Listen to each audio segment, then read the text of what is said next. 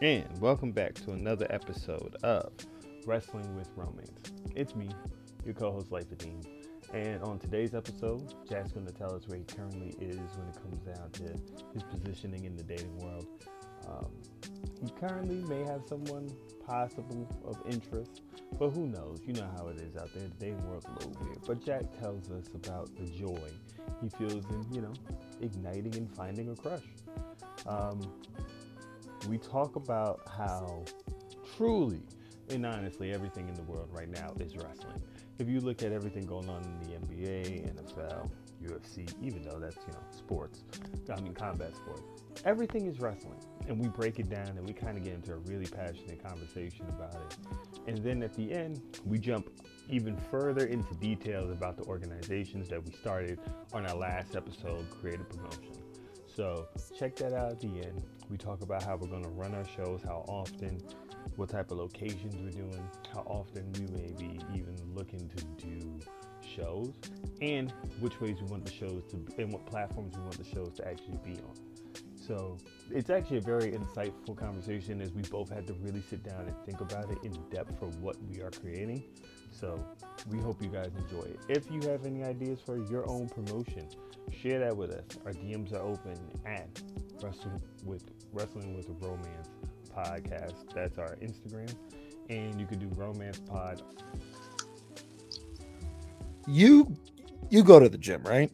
Oh yeah, I right now go 3 to 5 times a week. Okay, big man over here. Only are you 8.5 feet tall. You bench press 450 pounds. Whoa, not that close yet. All right, first of all, I'm not 8 feet tall. I'm basically just 5'11". Not moving 400. If I did, I think I'd be at a tryout right now. I hate working out. I love training. I hate working out. Like, I love, going out on the hill and training for, whatever ski thing I'm going into, or for, my boxing. I love training for boxing, shadow, drills, hitting the heavy bag, speed bag, whatever. I hate lifting weights. I hate running on the treadmill. I won't run on the treadmill full stop. If I'm running, it has to be outside. I don't care if it's snowing or the temperature. I will not get on a fucking treadmill. It's just like it's the feeling of being a hamster. Yeah, that drives me crazy. Absolutely. So I'm not a treadmill runner. One, I feel like it hurts my shins more than regular running. I don't know if that's just in my head, but then also it's just I feel like I'm in a hamster wheel. Like I actually feel like I'm in a hamster wheel just running, and it's just this weird feeling. It's the same thing why I don't do yoga. It's like I'm not going to be in one spot and sweating. Like, if I'm going to be sweating, I want to be moving. I hate the sweat. I think that's why skiing is so appealing to me, because I can be physical without sweating. That makes sense. Funny enough, I just came from the gym. Like, I'm still in my gym class. Like, I just came out of the gym. Like, I won't, like, if, when I'm driving home from the gym, I'm usually shirtless, or I put my sweatshirt back on and took my t-shirt off. Like, I hate even the feeling of, like, a t-shirt, like, of a sweaty t-shirt on me. I got you. But the gym I've been at for the past few years was just my clubhouse in Aspen. The clubhouse has a gym. You work out there. Cool. All simple and fine. It's to myself. Wait, something's rumbling. Sorry, I touched something. Continue. I was very enthralled with your story. Yeah. So I just work out the clubhouse. And the only other people who work out at the clubhouse are other coaches or the athletes. Right. But when I moved to Vail, we still get a free gym membership. But it's a gym open to anybody. And because my boxing training has hit a new level, I've actually started lifting weights to go with it and going harder. And like, Unless it's kind of trailed off in the winter, just because I'm going 9:30 to 3:30 on the hill most days, and I can't hit the gym every day. And when I do hit the gym, I don't do these crazy like 3.5 hour workouts I was doing during the fall. 3.5 hours. Yeah, because I would do shadow boxing and be working different sets. Like I would do, I would work one combination, just one combination, 3 sets, 15 minutes, and then I would do another combination, just one set, 15 minutes, 3 sets, and then I would do freestyle, and time fucking adds up, and then I would go hit weights, which was like another hour. But during this time, all this time at this gym, I developed my first gym crush. Ooh, we have a gym crush, people. We have crushes in the building. Yeah, let's see how this goes. And like, there's nothing better than a crush like that first, and a crush, a removed crush. Like you can have like there's the work crush, there's a gym crush, there's for me you can have like the on the hill crush. Right. It's like the removed crush because it's not real. You don't know them. There's no like you've said some things to them, but not enough to warrant any type of like friendship. It's an acquaintance it's like a special interest acquaintance, pretty much. I like to equate it to admiration from a distance. Like I'm admiring you from a distance. Yes. And there's something special about it because it's innocent. Because there's no deeper feelings. It's innocent because it's purely physical. Right. So it's easy. And you don't have to think about it too much. And when you see them, you get a little extra boost. So there was this girl who was at the gym when I was there. Whenever I saw her, she was going so fucking hard that I would get pumped up. Like I would get excited. I gotta go harder because she's going so hard. He's like, "Fuck yeah!" Yeah, and like I especially at the gym, I keep myself to myself, and she's doing her workouts, and I'm not even really looking. I'm just noticing. I'm noticing how hard she's going, and she's got a little notebook, and she's like writing things down as she goes. I'm like, that's cool. Oh, she's a gym girl. Like she ain't even just like, oh, I go work out. She's a gym girl. Gotcha. But she's not obnoxious about it. I know the type you're talking about, and she's not that. She's not. There's levels to gym girls. Okay, fine. She's not on the highest level, but she's in that. Oh, I take this shit serious. Like I'm throwing some weight around. Like I'm not playing around. Like this is getting done. She does more skill-based workouts. Okay. Which is also very appealing to me. Like that's also what caught my eye. I guess that goes with what like a gym crush is. As I learn about these things for the first time with my first gym crush, is we have similar workouts. Our workouts are more skill and balance based. I see her a bunch. She's very cute. She's got a full body. Skinny models, you can keep those. I like big corn-fed Midwestern hoes. Ladies. You like big corn-fed ladies. Ladies. We don't go by those other words. We don't go by those. Oh, she's okay with it. She's okay with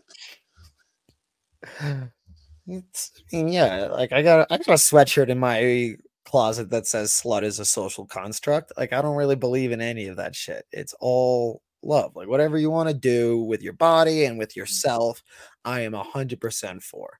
Right. It's and not even like 100%, not just 100% for. I don't think it fucking matters. Like it's just not that really deep. Don't. Like who cares? Like if you like to fuck and somebody doesn't like to fuck, or somebody likes to fuck a little, or somebody likes to fuck a lot.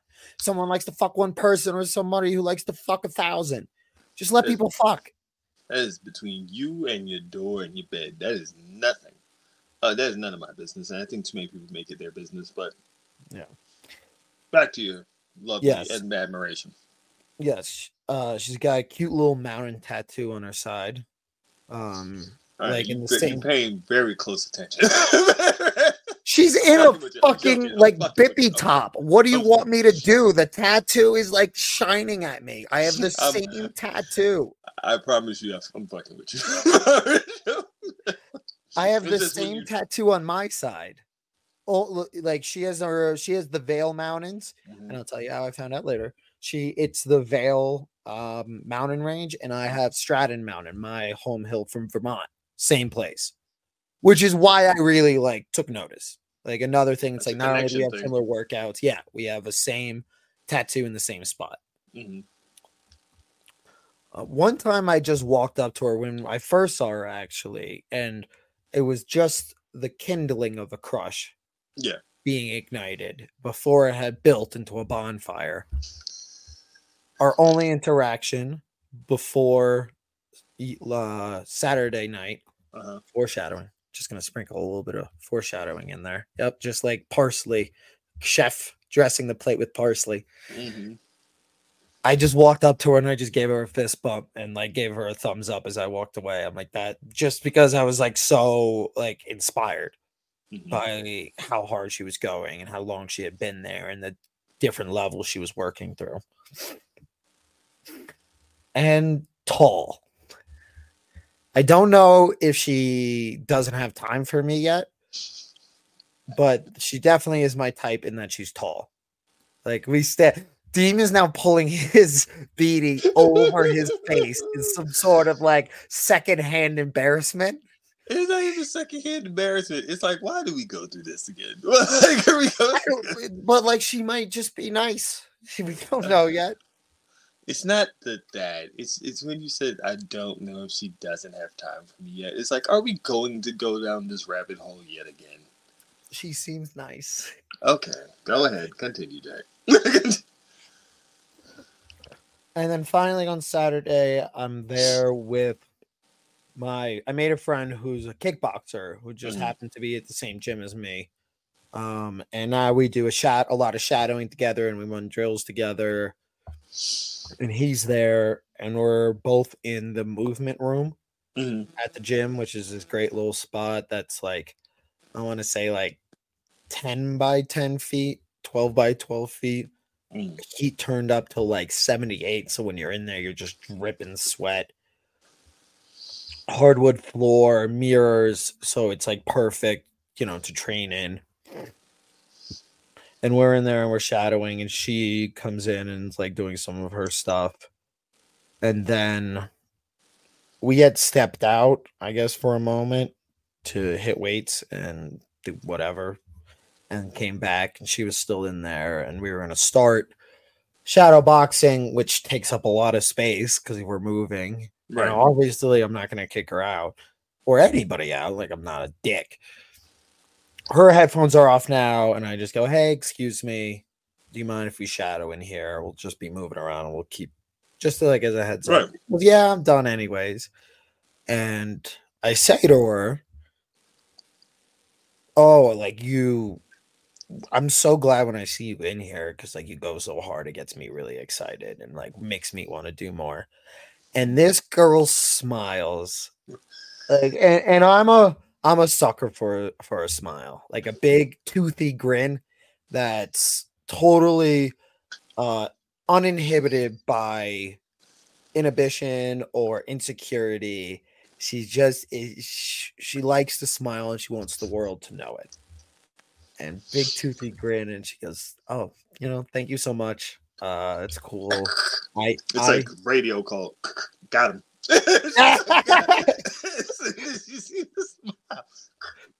We got him, boys. We got him.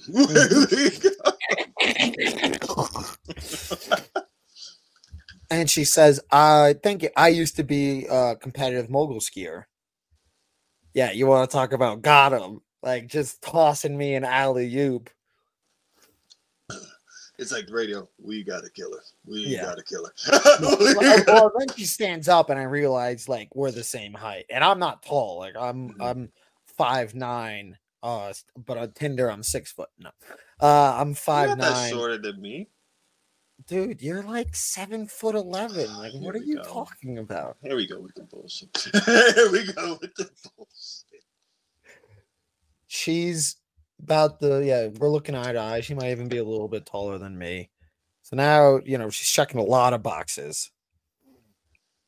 And I'm like, oh, I run the mogul program for the skiing snowboard club Vale. Like, if you used to compete, like, you should come coach with us sometime. We should ski together. And she loves it, and she's all into it. And we're talking just about skiing and the gym. And I get her number because I'm like, we should go skiing together sometime. The only red flag is that she's in nursing school, and nurses are crazy people. Not all. You're not wrong. But you're also not fully right. We can't just judge a whole group of people. Right. We can't generalize. Now, is it a little more than 50%? Possibly. It's nurses and teachers are like my red flag occupations. Wait, I've never seen an occupation drink more than teachers. I mean, to be fair, they kind of have they deal with these badass kids. They get underpaid. They ain't got the goddamn supplies and shit that they need. Fucking school districts are dicks. Like, if you really look at it, it's necessary. I get it. I'm a judgeless person. I'm a judgeless person. I know. I get it. There's nobody or occupation or style of person who I will judge based upon their decisions rather than their principles. Right. If I can look at a person and I can be, and I can see a clear conscience and good intentions, I'm cool. Right. Whoever you want to be with that foundation is between you and your own God. And then I point out a tattoo and I ask about that. I'm like, that's a really cool tattoo. And I lift up my shirt to show her mine. Mm-hmm. She says she grew up here and that's why she has the Vale Mountains. I'm like, yeah, I went to high school in Stratton and that's why I have mine. So now we're connecting on a level. I get the number and we're going to go skiing sometime. My off days are Monday and Tuesday. She's also off Monday and Tuesday. I hear good things here. I hear a lot of possibilities. Now, we've been doing this podcast. It's episode 9. We've been doing this for a little bit, almost like a good 3 months, actually. Yeah, that's over 2 months. Plus, like our pilot and our previous name. Yeah. Actually, by the time you had to, just let people know, by the time you had to Japan, we would have made 3 months doing this. Fucking 13 days away.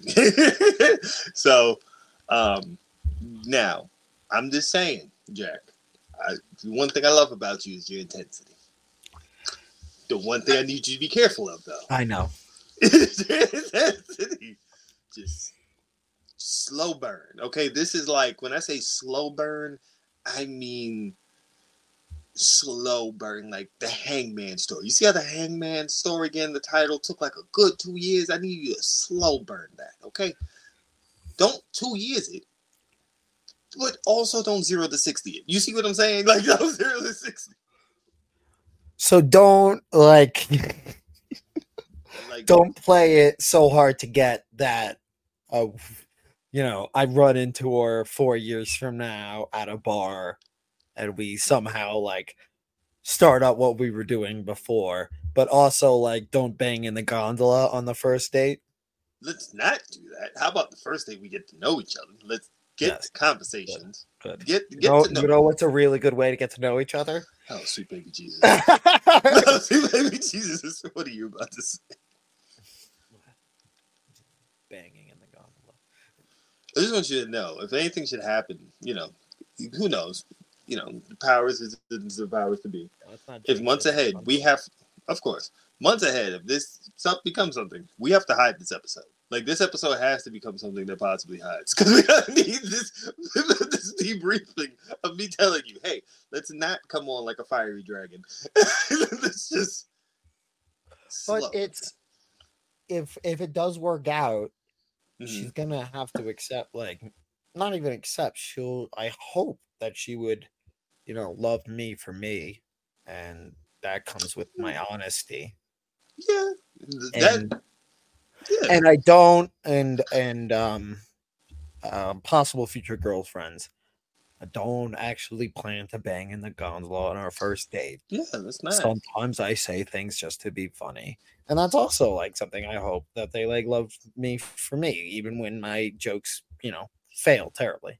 You mean when you try to pop yourself, like when you put the pink bunny suit on? Yes, like when I try to put the pink bunny suit on and pop myself. You're right. Yeah. These are all moments that lead to this, but I think this is cool. I think it's cool when you have a crush on somebody. I think sometimes we forget how powerful just having a crush on somebody can be. It can make you feel alive a little bit. Absolutely. That's a really good way to put it. Yeah, I feel like when you remember that you have emotions and feelings, especially when you're single for a while, it's different. That's also true. So, every number is, it is a scrap of hope. Exactly.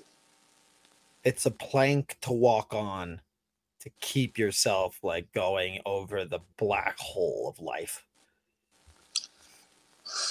Listen, after the couple weeks I've had, I can only say I absolutely agree. Because let me tell you, that black hole is just staring me in the eyes. It's just staring me. Keep walking those planks. I'm kind of out of them. Anyway, though, but that's amazing, though. I'm happy for you, Jack. And honestly, man, I hope this goes good for you. I hope Me too. You give us a little update when you come back from Japan. Give it some time. We gotta give it 3 week. We try to do the 3-week push over here. When it comes down to we're gonna shotgun this to the pay-per-view. No. Let's see where it's at after 3-4 weeks. Build to Mania, baby. Yeah, let's see if it goes back to NXT. Go back to the Needs a little more seasoning. Oh, man. Should we get into the show now? Wrestle with Romance, baby. Of course. And welcome back to another episode of Wrestling with Romance. I am your co-host, Life of Deem, and I am with my lovely friend and romantic human being. Oh, you called me your friend for the first time. You're my friend. You're my friend too. It's Jack Simon. I guess this is my thing now, is doing the podcast from my bed, because Mondays are my day off, and they'll probably be the only day where I'm off the hill too, as I start having to do course maintenance. So this is my thing. I'm in bed doing the podcast from bed, and I'm sore as shit and tired. Sir, you have a physical labor job. And by the time you come back from Japan, I will be back doing murals. So I'll probably be in my fucking bed doing the show. So I understand fully. Oh, man. How are you feeling today? Well, beyond your gym crush and everything, feeling on top of the world there. How else are you feeling today? I feel great. Skiing is going well. Kids are happy. Parents are happy, most importantly. Wrestling is picking back up out of its dead period. We've had a few good episodes of AEW. This was a good weekend. This is a really good. It was a good week, because if you go from Dynamite to Rampage, Collision, and if you count ROH, it is 4 more than solid shows. I keep meaning to watch ROH. You know that one thing in your life where it's like when you lay down on your bed and you close your eyes on your little pillow, and then you go, fuck, that thing, I forgot. ROH, watching ROH is that thing for me. I could understand that. I would tell you I could give you the matches where I'm just like, yeah, you can skip these if you want to.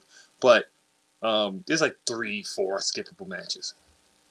But in the pay-per-view last weekend? Yeah, there's like 3 or 4, which is depending on what you're feeling for I Quit matches, up to you. It's divisive, but it's a good match, but up to you on how you feel about I Quit I matches. Quit matches, yeah, they're not my favorite type of death match or hardcore match. They're probably my least favorite because it involves a really big. I never look at a character the same way after they do I Quit. I can understand that. But it did reunite Men of the Year with Ethan Page and Scorpio Sky, so there was that reunion in that match. So if you are interested in that, possibly you could check that out. They were great when they were together. So they're running back together now. So that match leads to that.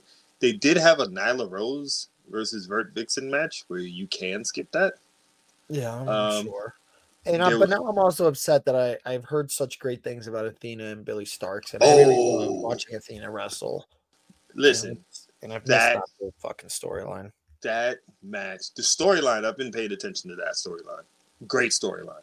Probably the best women's storyline AEW's done, or AEWR, whatever you want to call it altogether. Match is physical. Match is fucking physical.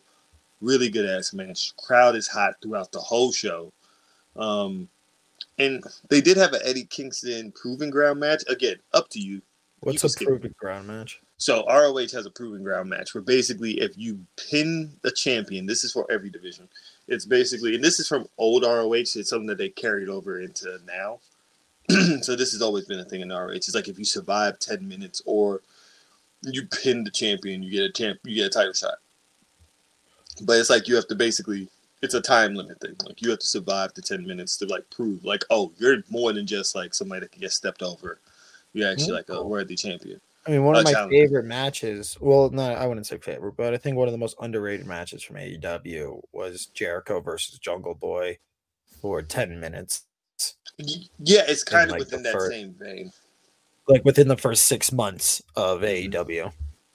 So it's in that same vein, but everything else, hidden. Like Commander versus Black Taurus to start off the show, fucking nuts. Yeah. I left there just like Commander. I thought it was Vikingo. Vikingo, excuse me. Vikingo versus Black Taurus, and then Commander in the survival. Commander and Kyle Fletcher in survival. The survival of the fittest. That last two. What's survival of the fittest? So survival of the fittest is kind of like a 6-man elimination match. So it's like 6 people. Cool. So you had Brian Keith, Dalton Castle, Kyle Fletcher, Commander, Lee Moriarty, and Lee Johnson. Dalton Castle should be on AEW like weekly television. Yes and no. I feel as an original ROH person, you do need him there. I don't know why Taven is like on AEW then and not. Yeah, I mean Dalton Castle, when Dalton Castle is way more charismatic and a better wrestler, in my opinion. I feel like Taven and them wouldn't. I feel like that's why. We'll get into it another time. But I feel like that's why the Devil thing has to be like the Kingdoms involved, because I don't see a reason to have Taven up there. If nothing, I saw a theory floated recently that it's more than one person. Yeah, I've seen that too, and it actually wouldn't make sense if there's 2 Devils. It would make sense because if you look at the Devil from Wednesday and then you look at the first time the Devil appears, they're 2 different sizes. I mean, who would you be more disappointed of when they take off that Devil mask and it's Matt Taven or Jack Perry? I don't think Taven's a Devil. I think he's a henchman. Because there's nothing about Taven that gives me like, oh, you're going to give him this type of story. It makes more sense for him to be a henchman. Of course. I could also see some bullshit of like, hey, Matt Taven, everybody. Listen, we've been on a good roll. All right, we've been on a good roll. You don't burn this. You don't burn this level of currency that you get now with the fans by saying, hey, Jungle Boy and Matt Taven are the devils. It's like but you are ready to accept Jack Perry into your heart that he is the devil. No, not at all. Not at all. Not at all. I think these are all red herrings. I think these are misdirections. They've done a bunch of misdirections. Who do you think it is? I said it from the beginning. It's Adam Cole. Right. I've been saying that on our Zoom for since it happened. I'm like, that's Adam Cole. Yeah. I said it's either Adam Cole or it's Britt. I mean, it would have to be, but it would be. It can't be Adam Cole because he's legit hurt. And we just don't know. Yeah, true. And it can't be Britt because she's too small. That's why I said the first devil is smaller than the devil that showed up Wednesday. That's why I said I wouldn't be surprised if it's two and it's both of them. Yeah. Yeah. That actually would make sense. Because one of those guys is Wardlow. I don't give a fuck what it is. One of the henchmen of Wardlow. I know Wardlow's body's fucking tight from watching enough goddamn Wardlow. That's fucking Wardlow. Yeah, I get it. I don't know. I just don't want to see Wardlow as that. What, a henchman? Yeah. I think if you explain the henchmen as people who've just been wronged by MJF, who want to bring him down, and not really roster. I mean, that's why everybody's up. No, I understand it as that. It's more of like a bums for me if Wardlow's a henchman because it's such like a supplementary role, and I thought he would get something a lot meatier for his storyline with MJF. I can understand that, but we also don't know how they can spin it. I'll be honest with you, they have a lot of stuff going on. A lot of stuff I like. A lot of stuff that's going to be interesting. So I still, like right now, I'm enjoying so much. I'm back at, I'm going to wait to see it play out. I'm like, all right, I'm going to let it see it play out. Because, like, even, you watch Collision this weekend? Yep. So, that might be my favorite Collision episode. And it was just like, God damn, there was so much on this episode. Like, I love the Daniel Garcia-Eddie match. I just love the idea of Garcia kind of like figuring himself out. Like, that's what this whole tournament has been. It's just like, 1 minute when he's facing Danielson, he's the Red Death in the trunks with the towel back in. Then he's with Eddie going as hard as he can. You know, it's just different elements of him.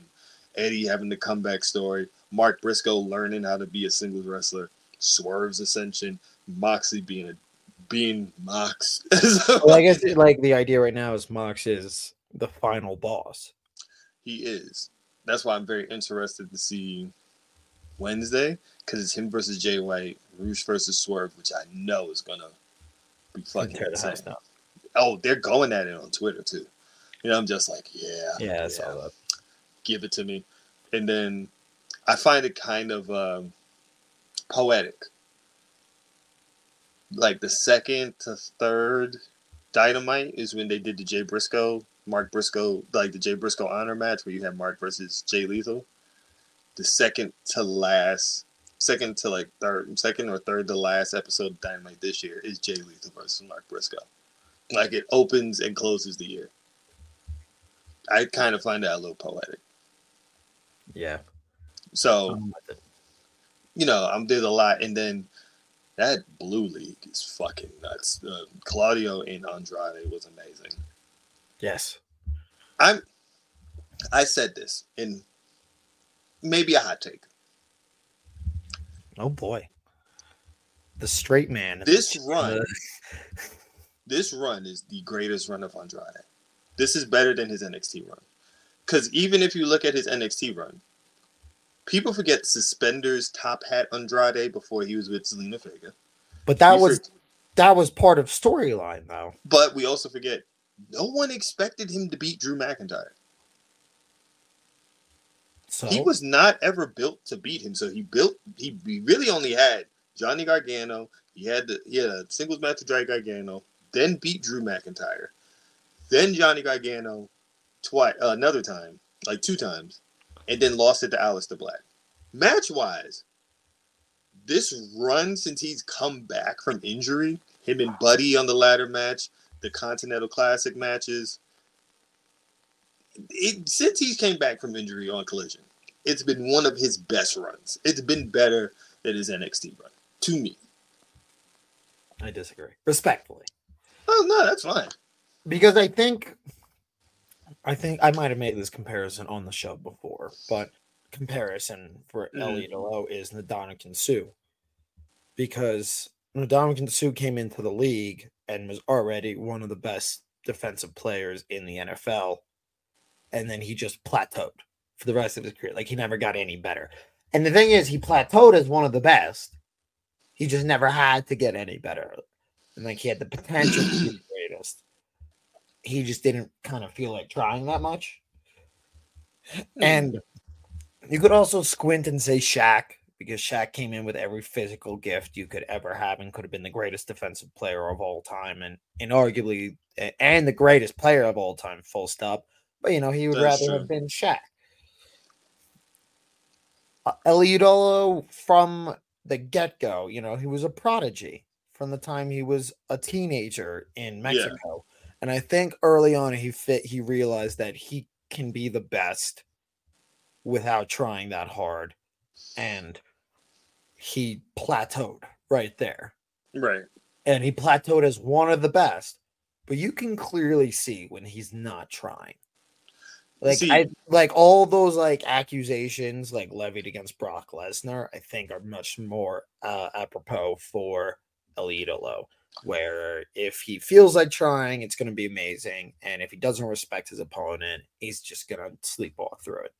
See, this is why I feel that's what I'm saying is, to me, since he's been back from injury, he's been trying. There hasn't been a match that I've seen since Collision started. Since Collision, that's what I'm saying. A little bit more effort. This run since Collision started, because he had the 2 matches with Buddy, including that ladder match, which I think was fucking fantastic. He's had the match with Brody this past week, Wednesday. He's had the 2 matches with Danielson. He's had Claudio. He's had Brody King. He's like his matches. He has 2 Brody King matches. Holy shit, didn't even think about that. But even the Juice Robinson match I was still into. Like, he has been hitting on a different level where I've just been like, match quality wise, I'm into everything he's been doing lately. And it's like, I'm just like, holy shit, he's so fucking good. Yeah.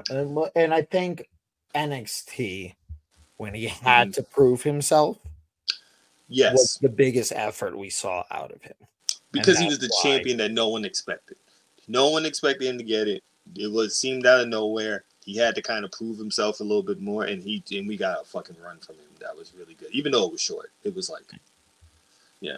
But also, the most women on an AEW show was this past fucking Saturday. Hooray! It was like 11. We did it. 2 matches, 3-4 segments. I'm like, hey. Continue. I hope it continues. Consistency. Because if we can continue. Follow up now, Tony. Follow up. Like, we done it once. That's lovely. Need you to do it again. But it's like the, I don't know. I guess the Ndamukong Suh and Shaq comparisons to Elite Olo has me, thinking about what was on my heart this week. Where it's like all of sports is pro wrestling now. Absolutely. And it's something my friend actually pointed out, who's not a wrestling fan, but knows that I'm a huge one, and said it. He's like, do you see the parallels in like other sports to pro wrestling? And I said, yeah, now more than ever. And he goes, yes, exactly. That's exactly what I've been thinking. Yeah. Like UFC, for our first step, is pro wrestling. I mean, the fights are, not predetermined, but they are constantly trying to organically create what pro wrestling is scripted for. Did you see UFC this past Saturday? What happened? Yeah, with the two fighters fighting in the crowd. I'm like, that is such a wrestling shoot angle, where it's like, oh, we're shooting on each other. I'm like, y'all didn't even really swing. You guys are trained killers. Well, I think that was legit. But here we go. Like, very pro wrestling. The argument about it. like that's exactly what they want. It was like, was it real? Was it not? Yeah, That's pro wrestling. of course. Because like you can say, Dana White walks out there and goes, yeah, it was really dumb of me to sit them near each other. But then you're also showing full HD replays of the full incident after they had cut away. And it's like, okay, if you're really like this is shame and you don't want that to continue, why are you now giving it this much attention? Of course. The story of Kobe Covington. Kobe Covington is the heel of he's every heel wrestling heel.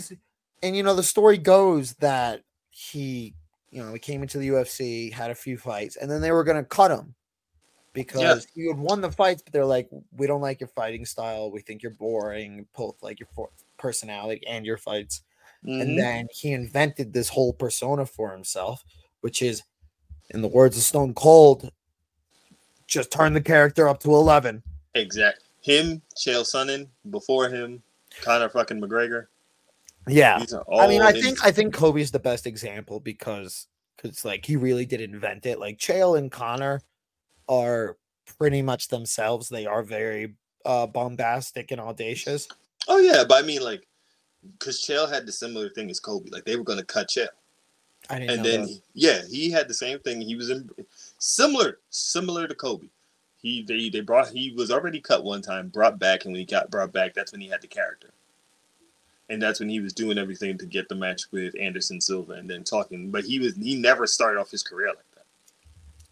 And they're not rewarding title shots based on the rankings. No. Like Kobe Covington has gotten 3 title shots because he's their top heel. He didn't have a match for like a year and a half almost.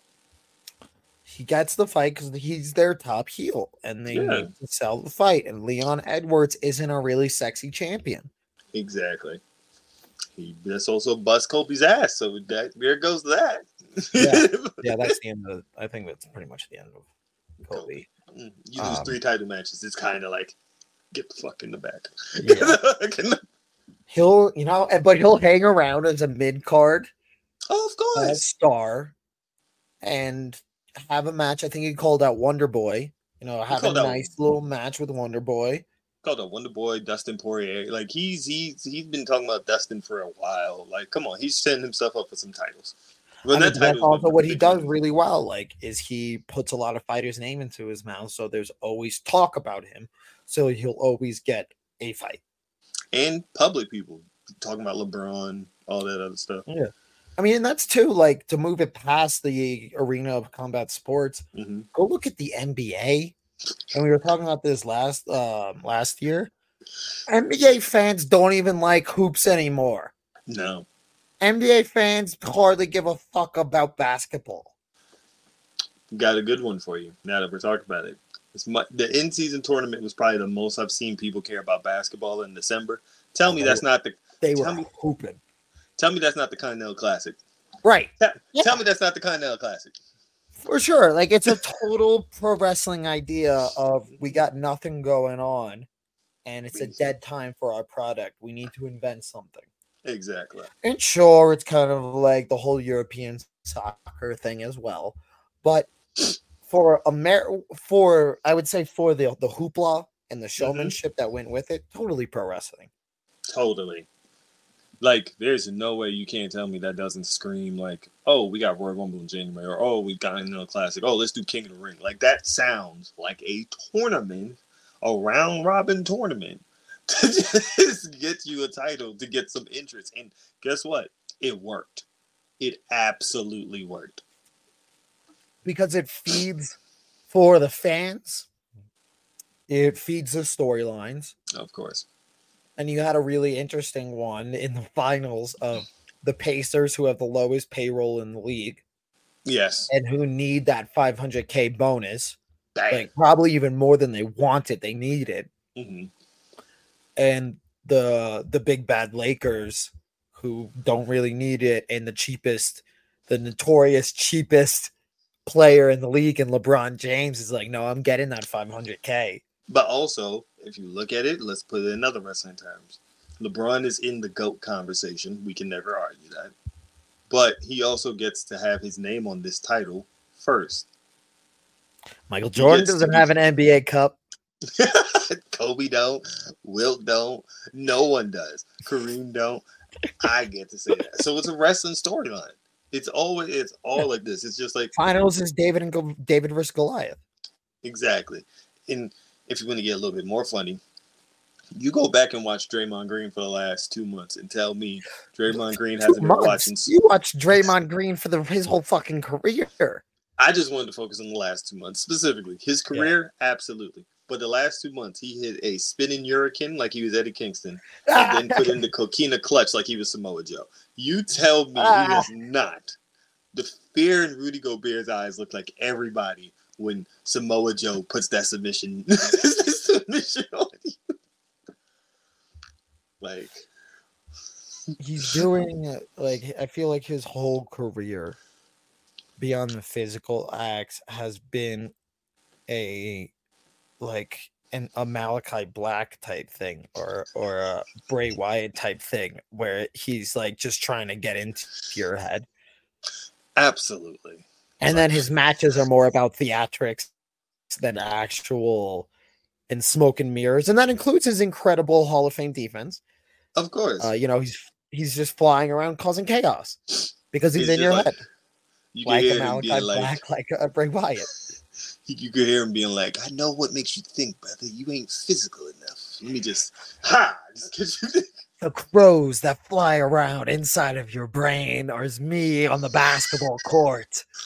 I just remember the joke somebody had, and it was like when Draymond put Rudy Gobert in a headlock. There was like, you knew he was yelling, Sacre Bleu!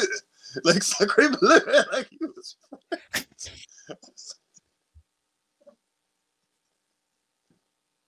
has understood is most important. Right. Like before sports could just rely on their product, on the actual sport, the game that they're playing. But now that's not enough. You have to have people invested in the players more than the people care. It's you don't really have that rabid fan base outside of like the Boston Celtics and the New York Knicks, which hardly even count because they're the drizzling shits. Don't tell my brother that. Not even like, or if outside of the Yankees or the Oakland A's, well, formerly the fucking Oakland A's, which just makes me so sad. I can't even talk about that. Because they love that fan. Like, that was one of the last rabid fan bases left. Even when they sucked. That was one of the last rabid fan bases. And that's kind of it. Look at football. Like the Chargers. The Chargers have all this talent and no one gives a fuck. Yeah. Nobody gives a fuck about teams anymore. Nobody really gives a fuck about fan bases. The Jets. The Bills, the Jets and the Bills, for sure. Absolutely. I have 3 family members who are Jets fans. God bless them. I'm a Jets fan, kind of. I used to be a huge. So my family has Jets. Sorry. No, you good. My family has Jets tickets going back, season tickets going back to when they played in Shea Stadium 50 years ago. We have 5 decades worth of Jets y'all committed. Yes. Well, my dad tells everybody that I quit. That one day I just quit, and feels so good. And this stuff we've definitely talked about before. Just of why how I got more into pro wrestling, but that fan base is still so dedicated. Every Sunday that they have a game at MetLife, they're there. They are there. Because they've been because there's no choice by this point. Like, in for a penny, in for a pound. Perfect representation of how much it's wrestling. That first night of the Jet season was a fucking movie/wrestling scene. It's like the stars coming back. We're ready. We're gonna take over the world. And what happens? 4 plays in. It is over, buddy. It's kind of reminiscent of CM Punk getting squashed. Sorry, did that hit you somewhere sensitive? Right Yeah. Just But right you know there. who like the NFL fans do give a fuck about? Tommy DeVito. Tommy DeVito's getting that shotgun push, I mean, hey, like to listen, make New York football interesting for the last quarter of the season. I'm a fan of a certain team where it's like we've had to go through it. Football wise, I'm an Eagles fan. I've been an Eagles fan all my life. So I know that. I also know the drizzling shits. I'm a Chicago Bulls fan. Life Are the has been Bulls? painful. Would you still count the Chicago Bulls as a rabid fan base? No, because it's just pain. We went from knowing No, champagne. you don't get to claim that. We have won 5 games this season. You don't get, but like, here's my Hold on, thing: time is like, out, oh, time out, all I know is time pain. out. Like, Let you me had explain the something to you. Jordan years in your lifetime. Cool. Understand that stopped when I was 8. I Still, am though, you currently. have a foundation of prestige. Let me explain something that you don't understand. That you won't understand the pain of. Is that Derrick Rose knee thing. Yeah. You will never understand the pain.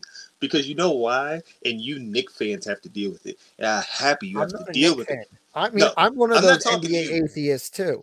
That's fine. I'm not talking to you. Any Knicks fan that listens to this, you motherfuckers got Tibbs, who ran Derrick Rose fucking knee until it was out of fucking cartilage, and then didn't choose to take him out while he was up fucking 20. Tell me how your player's health has been.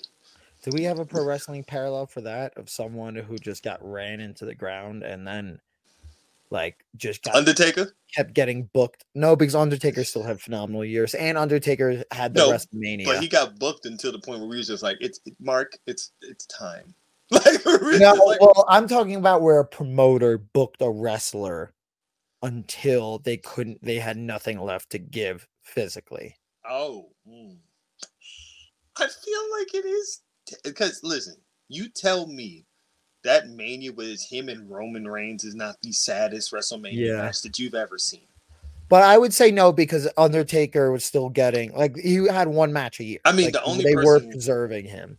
The only person we could talk about is maybe it's Ric Flair booking Ric Flair at that point. Ric Flair. It's Ric Flair booking Ric Flair. Well, I'm talking more of someone who was booked like a weekly on television, and it's like, oh wait, you know who it could be actually? Tanahashi. Oh, it is. Yeah. It is. Where it's like, damn. just let this guy be a commentator and like take a nap and relish in the incredible career. He already had a great comeback story. Let's not ruin it now. You know what's the saddest part when you think about this year? In back-to-back weeks, Tanahashi had a match with Swerve and MJF, and they were both not good. They were both bad. And it's not because of Swerve and MJF. No. They had to. Nobody blames Tanahashi. No. Like, everybody is like, we love you, but please stop. Go. Just, it's time. It's okay. Let it go. It's okay. And you know what I feel bad about? Because God forbid it happens. If Okada really leaves at New Japan Pro Wrestling, you have to. Oh, they say who knows? I don't think he is. I think, we forget his wife is a huge star in Japan as well. I don't doubt that. I know that. I knew about that. I think he's just trying to drive up cost. And that's kind of it. But in a world where, listen, you remember how you said there's like one of those things where it's not many things where we just be like, what the fuck? That if he was to Okada in WWE would be one. Would be one where it's like, this is like that'll never happen, and then you secretly hope for it to happen. It's one of those things where I feel like I would throw up in my mouth a little bit. But anyway, also, well, yeah, okay, finish. If he leaves, and then you gotta retire Tanahashi. No, bro. If Okada leaves, Tanahashi is gonna be champion. No, he can't fucking run. He can't even really properly move. Maybe not. I'm saying he should or he shouldn't, but he's going to be. Hold on, let me rephrase. He shouldn't be a champion, but he's going to be. Are we good now? He's going to be a champion. He shouldn't be a champion, but he's going. He shouldn't be, but he's going to be a champion. You can't. You just can't. You can't do this. Like, listen. That means I have to watch Tanahashi face either Sonata or beat Naito. Oh, I'm it's not amazing how like Naito is like pretty much the last of the Mohicans from the NJPW's, golden age in like the early mid aughts. Yeah. And they still hate him, and Gato still fucking hates him. I don't get it. Because they never wanted him to be the guy, and now I think the idea is if they make him the guy, it's like a surrender. Then surrender, bitch. I'm just like, then. Or like, who knows? Maybe maybe because the only time he did win, he had a huge win. They immediately buried him the same night. They buried him 30 seconds later for a dude who's not even in the promotion anymore. Well, he is in the promotion, but who's not even in the top tier anymore. It is nuts, Yeah. But listen, Tanahashi is the Derrick Rose, isn't he? Jesus, Jesus. Yeah, That's and rough. like Tommy DeVito, to just put a cherry on top and tie this all together. Like Tommy DeVito was. It's not just like his existence that like got him to be this, pseudo star. The NFL has like at every turn been like, look how Italian he is. They show his parents, they show his agent, they show his celebration. Yeah, wait. Before we get over this, his agent looked wild. You can't tell me that his agent didn't look like he's just like, make sure you buried him with the fishes. Like his agent. I don't think he's real. I think the NFL like invented him as a manager to push Tommy DeVito. Like they booked him. They're like, hey, we got a guy for you. We're gonna put you two together. Okay. He definitely looked like he should be with homie from NXT. The Italian dude with the mobster. I forget his name. God damn it. Why is it escaping me? And he's one of my favorites too, and his name is also escaping me right now. I don't know why, but he looks like he should be a member of his family. Like when they say, make sure he sleeps with the fishes. Like it looks like he's making the call. Like, I got him, boss. I got him. All right, let's talk promotions. Because I've been so excited for of our like discussion topics of our like reviews and inventing shit, create or whatever. This has been my favorite so far. And I really love that we're stretching it out. This week, we're talking the logistics of the promotion. Yes. So this week, we're talking logistics. Next week, we're going to be booking to our first pay-per-views. So we also got to give our first pay-per-view names.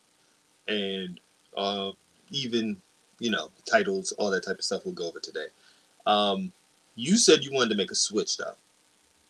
Yes. So I looked down at my 8-man roster, and I was struck by a name that made no sense to me.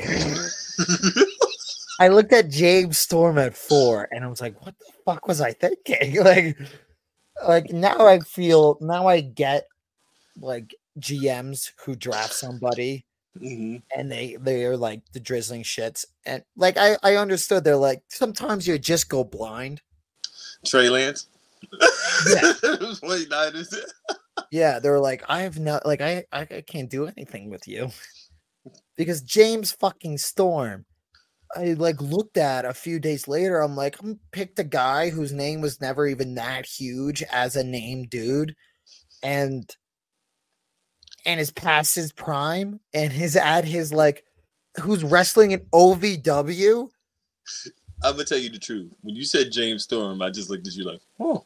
If you go back and look at the video, I'm just like, I don't know. Maybe I was just trying to be too smart. Or maybe I was thinking of like Beer Money, James Storm, or early NWA James Storm. Probably. I've never seen NWA James Storm. So, but I mean, like Jack, that was 4 years ago, almost 5 years ago. So I'm gonna replace him. Okay. Because it's a free agent promotion, so I can kick him out and replace him, and it's all fine. Now I'll walk me through the 2 picks or it's even 3 picks. My 3 picks, I was thinking the replacement or Dolph Ziggler for another name. Oh, so you're replacing Dolph too? No, I didn't draft Dolph. Oh, okay. Dolph Right. is still on our board. Right. We were talking about he's like the biggest pick we left off. Yes, he was. We can pick Dolph as the biggest name that wasn't as a big name, a marquee name. Right. I was thinking leaning further into death matches and going Masashi Takada, who's, if you've seen his match against Jonathan Gresham in Bloodsport, the dude can go, and the dude can go beyond death matches. Or Charles Mason as a underrated indie stud. And I thought of the 3 names. I think I eliminated Takeda first because I don't know how much longer he has to go. Right. And I went back and forth between Dolph Ziggler and Mason. And ultimately, I'm going to go with Mason as my... Charles Mason is your replacement Charles for James Mason, stuff. because he can do the deathmatch stuff. He can do the regular stuff. He can generate great heat. He's an incredible heel. He can be an all-around guy for me. And I'm going to move him into, for now, he's going to be my new depth chart on the men's side is Leo Rush, Darius Carter, Sami Callihan. Hammerstone is going to slide into my 4th spot. Effie is going to be my 5th guy. And then I'm going to have Charles Mason as 6th, Josh Barnett 7, Enzo Amore at 8. Okay. Deathmatch with Charles Mason and Effie sounds like good shit, buddy.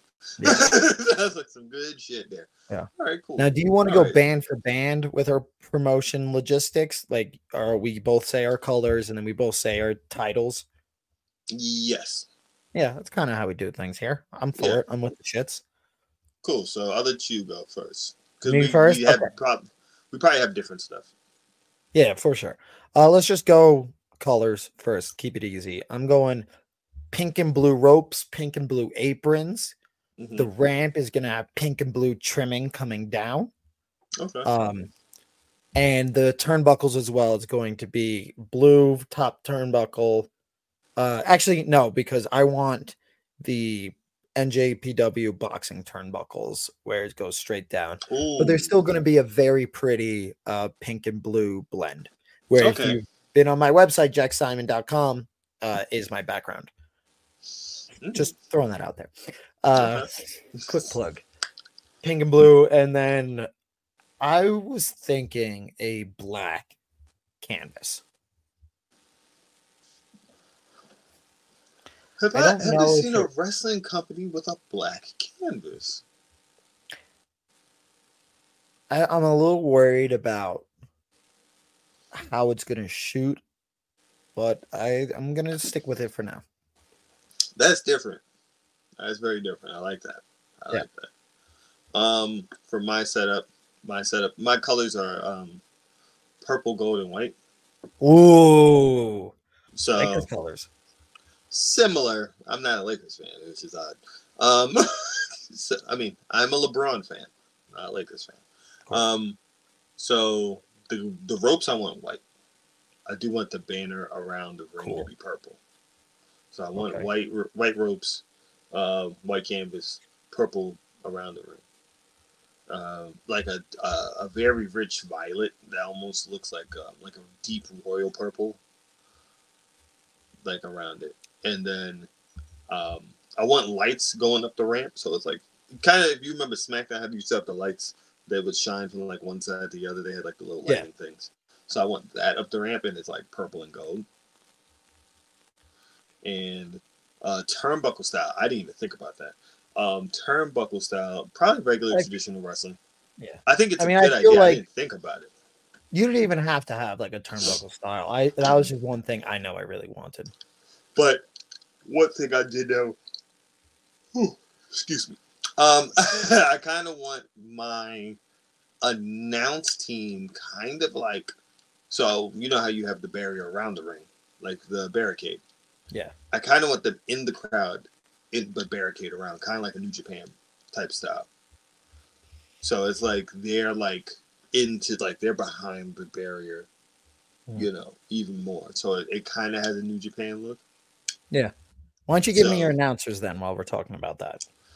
Veda Scott was one. Yeah. Veda Scott's one of my commentators, and I don't. Damn, I didn't even think about free agent commentator. Holy shit. Give me Matt Striker. Nice. Veda Scott, Matt Striker guy. Veda Scott, Matt Striker. I'm gonna have Josh Barnett because he's not really gonna be wrestling a lot because he can't. Mm-hmm. No. And, yeah. And I'm pairing him with Joey Janela,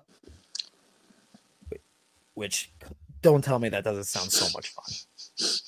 You can't tell me that doesn't sound like so much fucking fun.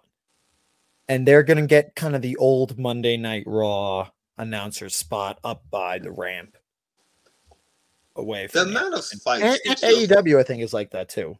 Yeah, but theirs is more actually on the stage. Like, you remember Raw was like they had their own stage. Yeah, no, so they're off stage. Yeah, so they're the Raw one. The amount of fights your locker room is going to get into. Like, funny enough, Joey Janela on announcing. It's just like you just do a little more kerosene into the fire. Josh Barnett is going to be the sheriff. It's going to be fine. You added Joey Janela. If we thought Effie didn't give a fuck, you know Joey Janela don't give a fuck. It's funny because Joey Janela and Ed Zamora have gotten into a shoot fight. That's what I'm saying. You just created more war. One of our listeners legit said he's not making it to the pay-per-view. Like, this promotion is not making it past the second week. Like, no one's gonna. But the words that was distinctly told. You guys just aren't open-minded. No, the words that was distinctly told. What's gonna happen when Evilise in fucking Ronda Rousey match does not go right? What is gonna happen? I actually see something. There's a worse scenario that I concocted in my head. Which I think is more possible, is Ronda Rousey and Evilise are best friends. I feel like that's a more likely possibility and a much worse possibility. Or a much worse outcome. No. You're not making it to the pay-per-view. I'm making it to the pay-per-view. You're not open-minded. All right. Next thing. What's the next titles? I have 5 titles, which sounds like a lot but let me break this down. I have a world men's title, which you have to be on the roster for. I have a world women's title. I have a tag team title. And those you all have to be on the roster for. What you don't have to be on the roster to hold is my deathmatch title. Okay. And I'm going to have a Scramble 24/7 belt that is here. At the end of the show, at the end of my show, if you have the belt, you get a cash bonus. So there's meaning behind it. That's different. Yeah. So the show closes, you have the belt, you hold it for a week, and it's closed. And then, I'll say for 2 weeks. And then 2 weeks before the show starts, it goes online again. Okay. It immediately becomes it becomes, what's it called? Available? Not available, because the person who held it before still holds it. Vacant? Huh? Vacant? No, because the person who held it at the end of last show, it becomes open challenge again. It becomes the 24/7 stipulation turns back on. So basically, it's like there's a hold. There's like a pause, and then it's back. It's active, like how you said. Yeah. Yes. Okay. Because I guess I should clarify too. I'm running once a month. Oh. Yeah. So I have 12 shows a year. That's interesting. Okay. Yeah. I like that. I have 12 shows a year. 2 weeks before the show, the 24/7 belt becomes open again. It becomes the switch is turned on. Wait, does that mean you only have one show before your pay-per-view? No, so I'm gonna have one pay-per-view a year, and so I'll build. So when we do our build, I'll do like 6 months out. So that sounds fair to you. That's interesting. That's different. Yeah, I like it because I want I want a season finale feel. Yeah, I get you. I get you. Which you can do you can do if you have like 4 pay-per-views a year, which AEW should go back to, but it's neither here nor there. But you'll understand why when I get into like your booking, the not just the booking, but like the travel logistics and shit like that. Okay. Which we'll talk about later. So give me your titles. And then I guess follow up too with how many times you're running a month, a year, a week, whatever. So I'm doing 4 titles, basic 4 titles: men's championship, women's championship, tag team, of course. Yeah. And then I'm still trying to figure out a name, but I kind of want I do want an open challenge belt. Okay. I want to call it the Invitational, like Revolutionary Invitational. Cool. Something like that. And that one is contested almost under like FTW, ECW, anything goes type of rules. So it's just a deathmatch title and you refuse to acknowledge it as so. Because I don't see it as fully deathmatch because I'm not deathmatch man that you. So, that's what it is. But, yeah, that's a fully open invitation belt. And that's to anybody, any promotion, that we could work with. I want to do bi-weekly. So every 2 weeks we run a show. Yeah. So we would do like a pay-per-view probably after 3 shows because it'd be 2 hours each time. Bi-weekly. We have 8 people, so I feel like that's enough time to get people on the card, travel, get enough stories running, and then do a pay-per-view. And I'm thinking around 4 pay-per-views. Like 3 to 4 pay-per-views is my goal. Mm-hmm. Because then it's I think it's healthy. So like just keep it circling like that. My main thing is I kind of want us to be more like Eastern based. So Upper Eastern. You're like a regional promotion. Yeah. So I'm thinking more Philly, New York, Connecticut, Boston, stuff like that. Yeah. More than anything, I would love to go to the Carolinas possibly, but that is kind of south. So different territory, brother. Different territory. Ooh, touch my thing. But yeah, that's kind of like my idea right there. It's like Eastern bound because I feel like 1, those crowds, those things it's always hot. 2, it's every 2 weeks. So we could do New York for New York for a show. We can go to Jersey, go to Philly, pay-per-view, one of those areas. It can maybe burn us out, but also it could be something very unique because it's not like every week. Yeah. It's like a little break in between. So, one thing I'm very interested in, I kind of want to, this is one thing that I kind of is like as a selling point. We're doing stuff different in regards to like promos and stuff. Our main focus is not in-ring promos. Like in-ring promos at most is probably like a show for 5 to 7 minutes at that. Like when I say in and out, we get into that point quick. It's all about the graps over there. But it's mostly backstage. If we are doing promos, the more things we do in this backstage. Maybe it could be the Continental Classic has very much spoiled me, but I love kind of like this shot backstage promo thing where it just feels more organic. It doesn't feel so set up. You don't have to worry about looking at the hard cam. It's just being played throughout the arena, throughout the small venue, because I want small venues also. I don't want big ass fucking Barclays Center ass fucking arenas. No. Give me the small. Give me Hammerstone. Give me a Hammerstein Ballroom or a Melrose Ballroom, and we're gonna run stuff like that. Love it. Yeah. I had to resist the urge to do like a Progress Atlas Championship, like just doing a Haas belt 265 and over, but I didn't. I was like, I just can't have another title in there. I did want to do a modified Pure Rules title, but then I was just like, right, you just can't have too many titles. Yeah. And even though like each one of my titles are very unique and distinct in their meaning, and I'm gonna book all of them. Like I'm gonna book all of their first champions when we get there. Yeah. It's still like, yeah, but like you can't have 6 for a small promotion. No. And like the deathmatch and Scram and 24/7 belt is going to be held by people outside of the promotion. Yeah. Like, you know, free agents coming in and out for like 2 or 3 spot shows or whatever. And I don't have enough big guys to, you know, warrant an Atlas, to warrant a Haas championship, which means more free agents coming in and out. And now things are really complicated. So that's, I let that go. Yeah. For my, this is the part I'm most excited for. Okay. Bonkers Pro Wrestling. Because it's I forgot that's the name of the company.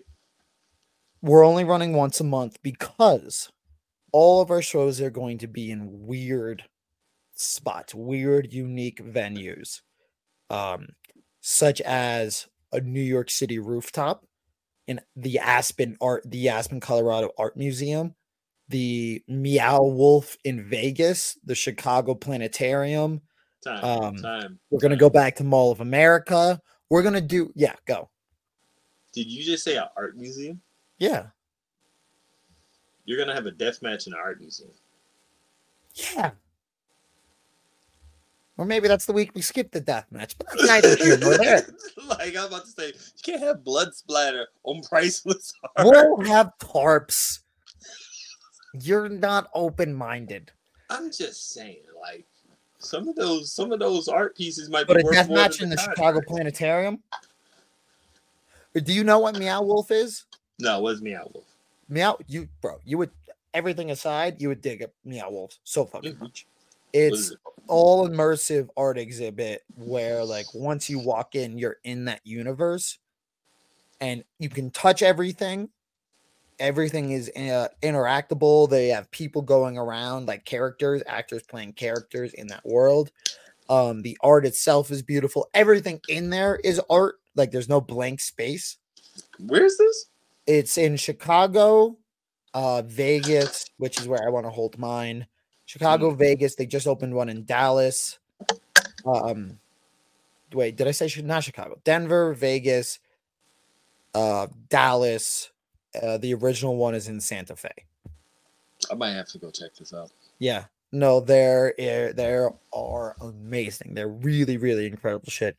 And hosting that's where our 24/7 belt is going to shine the most, because they're going to be running around in an immersive universe. That sounds actually pretty fucking trippy. Yeah.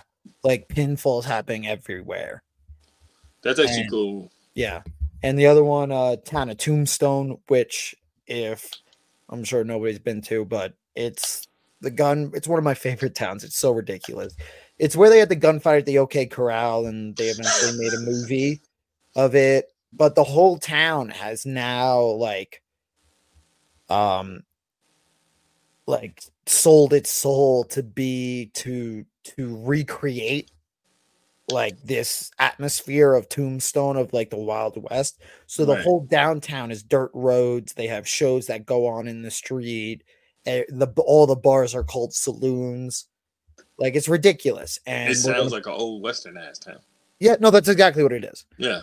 And we're gonna put a pro wrestling ring right in the middle of that. And I don't know where we're gonna have our pay-per-view yet. I gotta think of something crazy, but it's gonna be awesome. My first pay-per-view, because my idea is to run it up until summer. Like, I want the summer to be our off season. Yeah. But our first pay-per-view will be coming back from September, around September time, usually in New York. I want our first pay-per-view to be in Brooklyn, Coney Island. Oh, nice. At the Cyclones arena. That's a brilliant pick. Because I feel like there's nothing better than it's still 60, 70 degrees out. Yes. Wrestling on the boardwalk in Coney Island. Yeah, no, that's brilliant. That's a stroke of brilliance. That is where I want. That makes me need to step up my game for my pay-per-view. And I guess I should mention here too. Mm-hmm. It's going to be taped, because it's just going to be way too expensive to shoot this shit live. Yeah. At these weird places. and we're gonna be taped on Fight TV. Yes, I had Fight TV too. My thing to run it every 2 weeks is because we would be recording. So anything that like we would run the shows every 2 weeks live. But the idea is to do well, not live. We tape the shows every 2 weeks, but then we would really be putting out like 6 weeks of content. So instead of us kind of like Impact, how Impact they come together, they tape like an episode or two, and then they'll put them out. Cost efficient. Yes, cost efficient.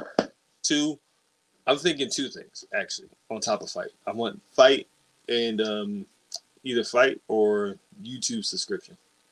That's what I was thinking too. Yeah, but I'm thinking Fight for pay-per-view, YouTube subscription for a TV show. See, and I like flipped it. Like I wanted to put it on YouTube as like one of those movies you can rent on YouTube. Yeah, because we have our channel, and then have like a buy because it's gonna be taped anyways. So then you have like buy event, like you would have like a buy a movie on YouTube. I think the main thing is to just do it on YouTube. Is we can get paid like advertisement. Yeah, like advertisement space. So it's like, yeah, that'd be cool. But yeah, well, I know. Go ahead. My shit's gonna be like, I'm viral baiting. Like I know what I'm doing. Yeah. So like that's why I think YouTube is really good for pay-per-views because you can click right from that into let me just buy that while I'm here. Definitely, we definitely would do like a buy-in type of like pre-show for our pay-per-view, where it's like we're doing a promotional show, like a live show for like on YouTube, and then it's like a buy-in where it's just like, hey, you could also pay right now on the discounted price to get a subscription for the first one at least. Yeah. Yeah, so that's the goal right there. Do we have anything to book else to book for? Ooh, let me see. Hold on. I just had to look because I think we hit all the points, but oh my God, someone just reminded me how many days Christmas. Someone just wrote to me and it was like they wrote like when you're in a work group chat, like I'm in a Slack group chat, and someone was like, "Hey, it's 7 days before Christmas," and I was just like, I was like, I don't want nobody to say nothing. No, we have. Oh, no, you kind of hit your selling point. Yeah. My selling point is going to be the weird places that we do. Well, my biggest selling point is like, hey, come watch us do wrestling in weird places. Yeah. So.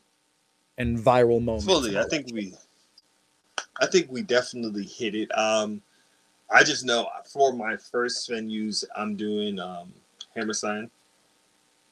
Hammerstein Ballroom's our first kickoff show. Then I would like to do ECW Arena in Philly, and then to bring us back to prepare for our main event. For our pay-per-view, because as I said, we're booking, like we're recording multiple shows. So that's our 4 weeks, and then after that, mine is going to be Melrose Ballroom in New York City, and then that's going to lead us into Cyclones arena. So for our first pay-per-view, which I think would be dope, an outdoor pay-per-view. An outdoor pay-per-view for your first one. Yeah, a good crowd in a nice little minor league baseball stadium that is used to hosting weird events like that. Weird events, boardwalk. You could always pull people for a walk up. It's all of that right there. So stroke of genius. Boom. Cool. I don't think I have anything else to book. All right, then let us know in the comments. Hit us up if you got a promotion or an idea that you want to get through. If you have a weird place that you want to see a wrestling event happen, let me know at jack.simon on Instagram or Twitter. And always check out my website at jacksimonmakes.com for all of my creative endeavors. Real quick, I want to know because crap. Hold on, give me one real second. Quick. An out the door comment. Because one thing I definitely want people to give us some feedback on, if they are up to it, fully are, is what would your kind of fan, like we've given both of our rosters. what would be some people's possible bookings. Like, how would they book certain things? Who would you want to see in the first title matches of both of our companies or organizations? And I think that'd be really dope to get people's feedback in regards to that. Beyond that, yeah, let me know as well. Life of Deem, or you can always DM the page, Wrestling with Romance. That's our Instagram. You can always DM us, put in the comments, whatever it is. Just let us know what you think. If you have any ideas, if you had to book out an organization, how would you do it? I think what people don't understand is running weekly TV live is a bitch. Is a bitch. It's a bitch. Like, I thought about it, and then I was just like, oh no. Oh no. I was just like, oh no. Like, that is not happening. Like, that is not happening. But yeah, that's it, man. Beyond that, we'll see you guys next week. Love it. Deuces. Deuces.